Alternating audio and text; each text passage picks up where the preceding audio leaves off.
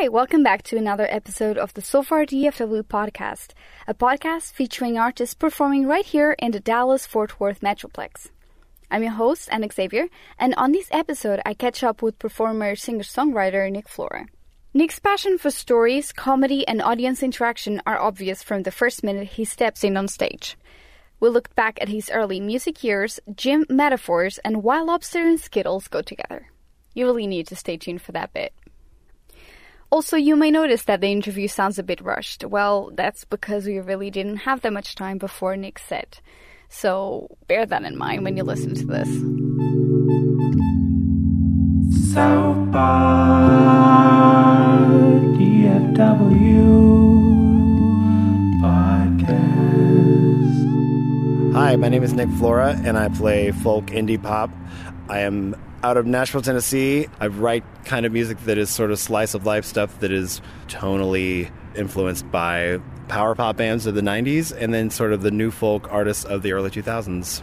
You're describing yourself as a performing songwriter. Mm-hmm. Tell me about that. Anytime anybody says singer-songwriter, it's like, okay, this guy sounds like, and then if it's an older person, it's Paul Simon. If it's a younger person, it's John Mayer or something. I'm like, well, that's a box to put you in. But for me, I do feel like first and foremost, I'm a performer, and then the songwriting just comes along with that. So I love being on stage. I love connecting with an audience, and then writing those songs helps me get there. It's a lot of people they hate being on stage, and they just want to write the songs, and people listen to them, and they don't have to go out in public ever. And I'm not that person. I love being on stage. I love being connected with an audience, and so performing songwriter just sounded a little bit more accurate to what I'm trying to do. You're a man of many talents, right? Well, thank you. You mix humor and you put music into it. What comes first? What is the driving force behind your performance? A lot of times, I love humor and I love comedy, and I always have since I was a kid. But there's a sense of comedy where underlying it's not funny unless it's true. That's what makes comedy so funny, and humor. And so a lot of times when I make a joke, I'll make a joke or I'll make an observation, and me and my friends will laugh at something, or I'll laugh at it. And I'm like, actually, there's a lot of truth to that. And so I'll sort of unpack that in song. And so if people think that the song is also kind of funny, but like also kind of painful, how funny it is, you're like, oh no, that's so true. That's absolutely me. Then like more the merrier. That's great. I'll do all of that. Awesome. Tell me about Great Escape. Great Escape is the first album that I put out almost 10 years now. I've been doing this almost full-time for 6 years, and then total like 10, 11. But Great Escape is the first album that I made with a producer out of Nashville. So it was a big step for me as far as breaking away from just recording like with a friend in a basement somewhere and actually like working with actual Nashville producers and players and all that stuff. And it was one of those things where I said I was going to take this seriously, and everybody was showing up, to do their job. And I was like, oh, I guess I am taking this seriously now, because I have people who are relying on me, to make sure the songs are there and all this stuff. So it was kind of a first foray into these songs that I was trying to make my career. And so that had to be taken seriously. And so it's really the first turn into taking music as a serious thing and not just like a fun thing to do with friends.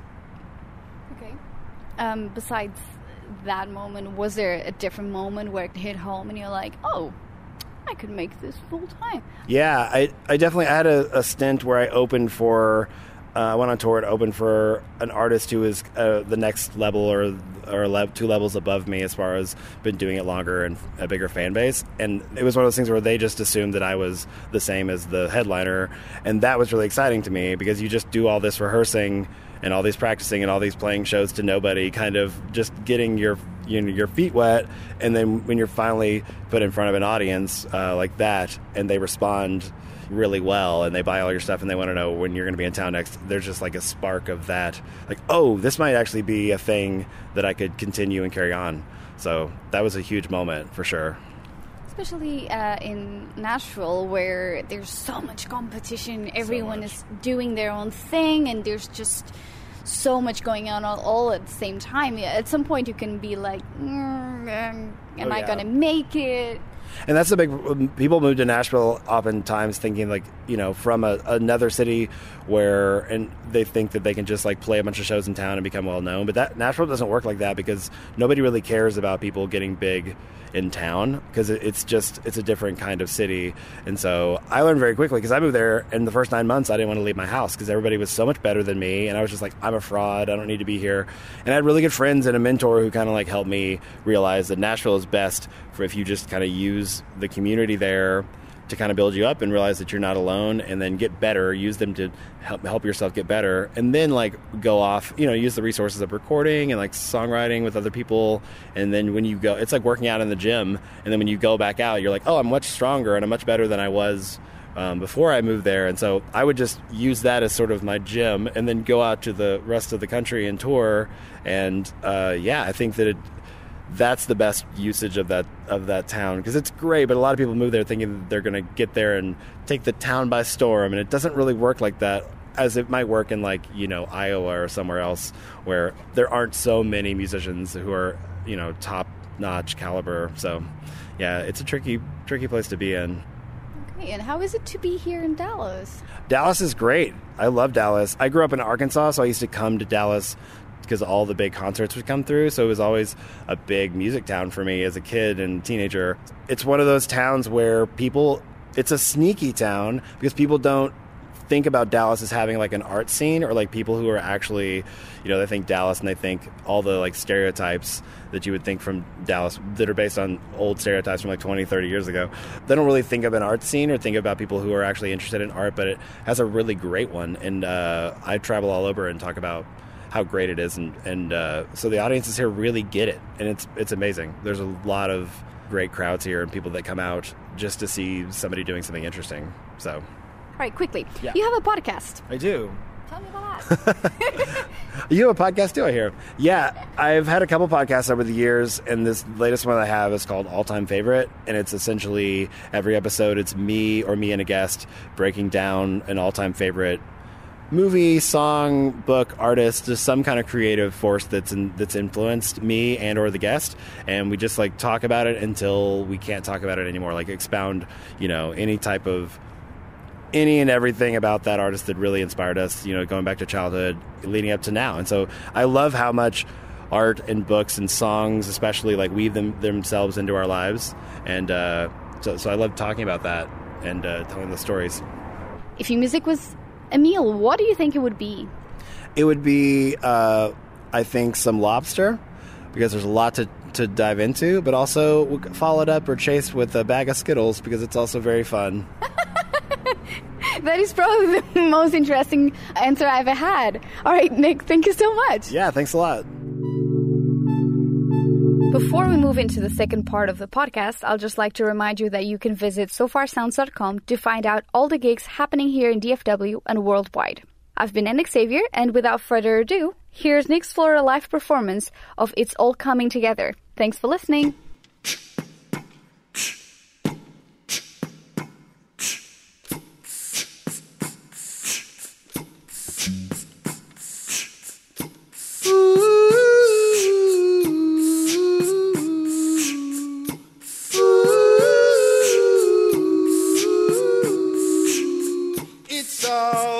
It's all coming together.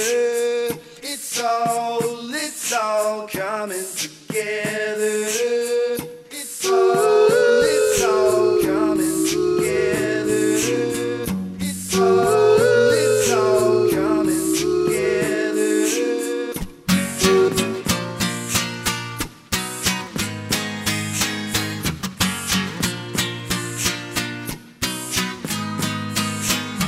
We were told that love will find a way, and good things come to those who wait. But let's be real, who's got the time? So we made pills that did away the things that we don't want to face, just to appease our peace of mind. It's all coming together. It's all coming together. That girl that broke your heart is feeling bad and wants a new start. It's all it's all coming together.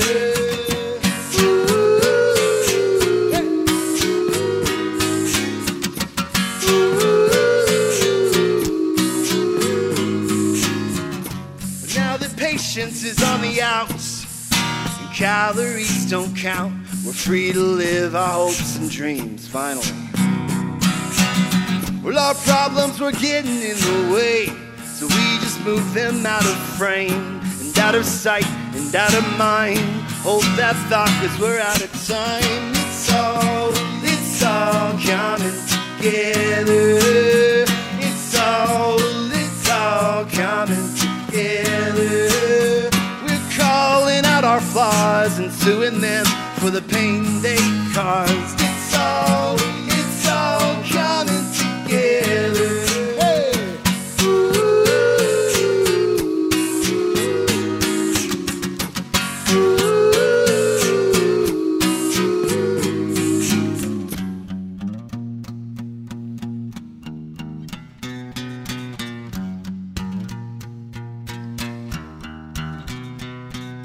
What's so bad about lowering the standard? If we get what we want, does it really matter? What's so bad about lowering the standard? If we get what we want, does it really matter? It's all coming together. It's all coming together. By the way, your parents called, they said it's their fault after all. Hey, well, it's all coming together.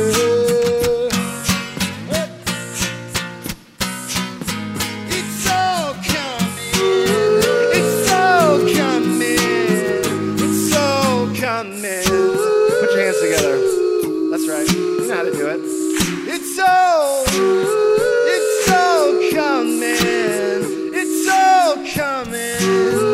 It's all coming together. Thank you, guys. Have a great night.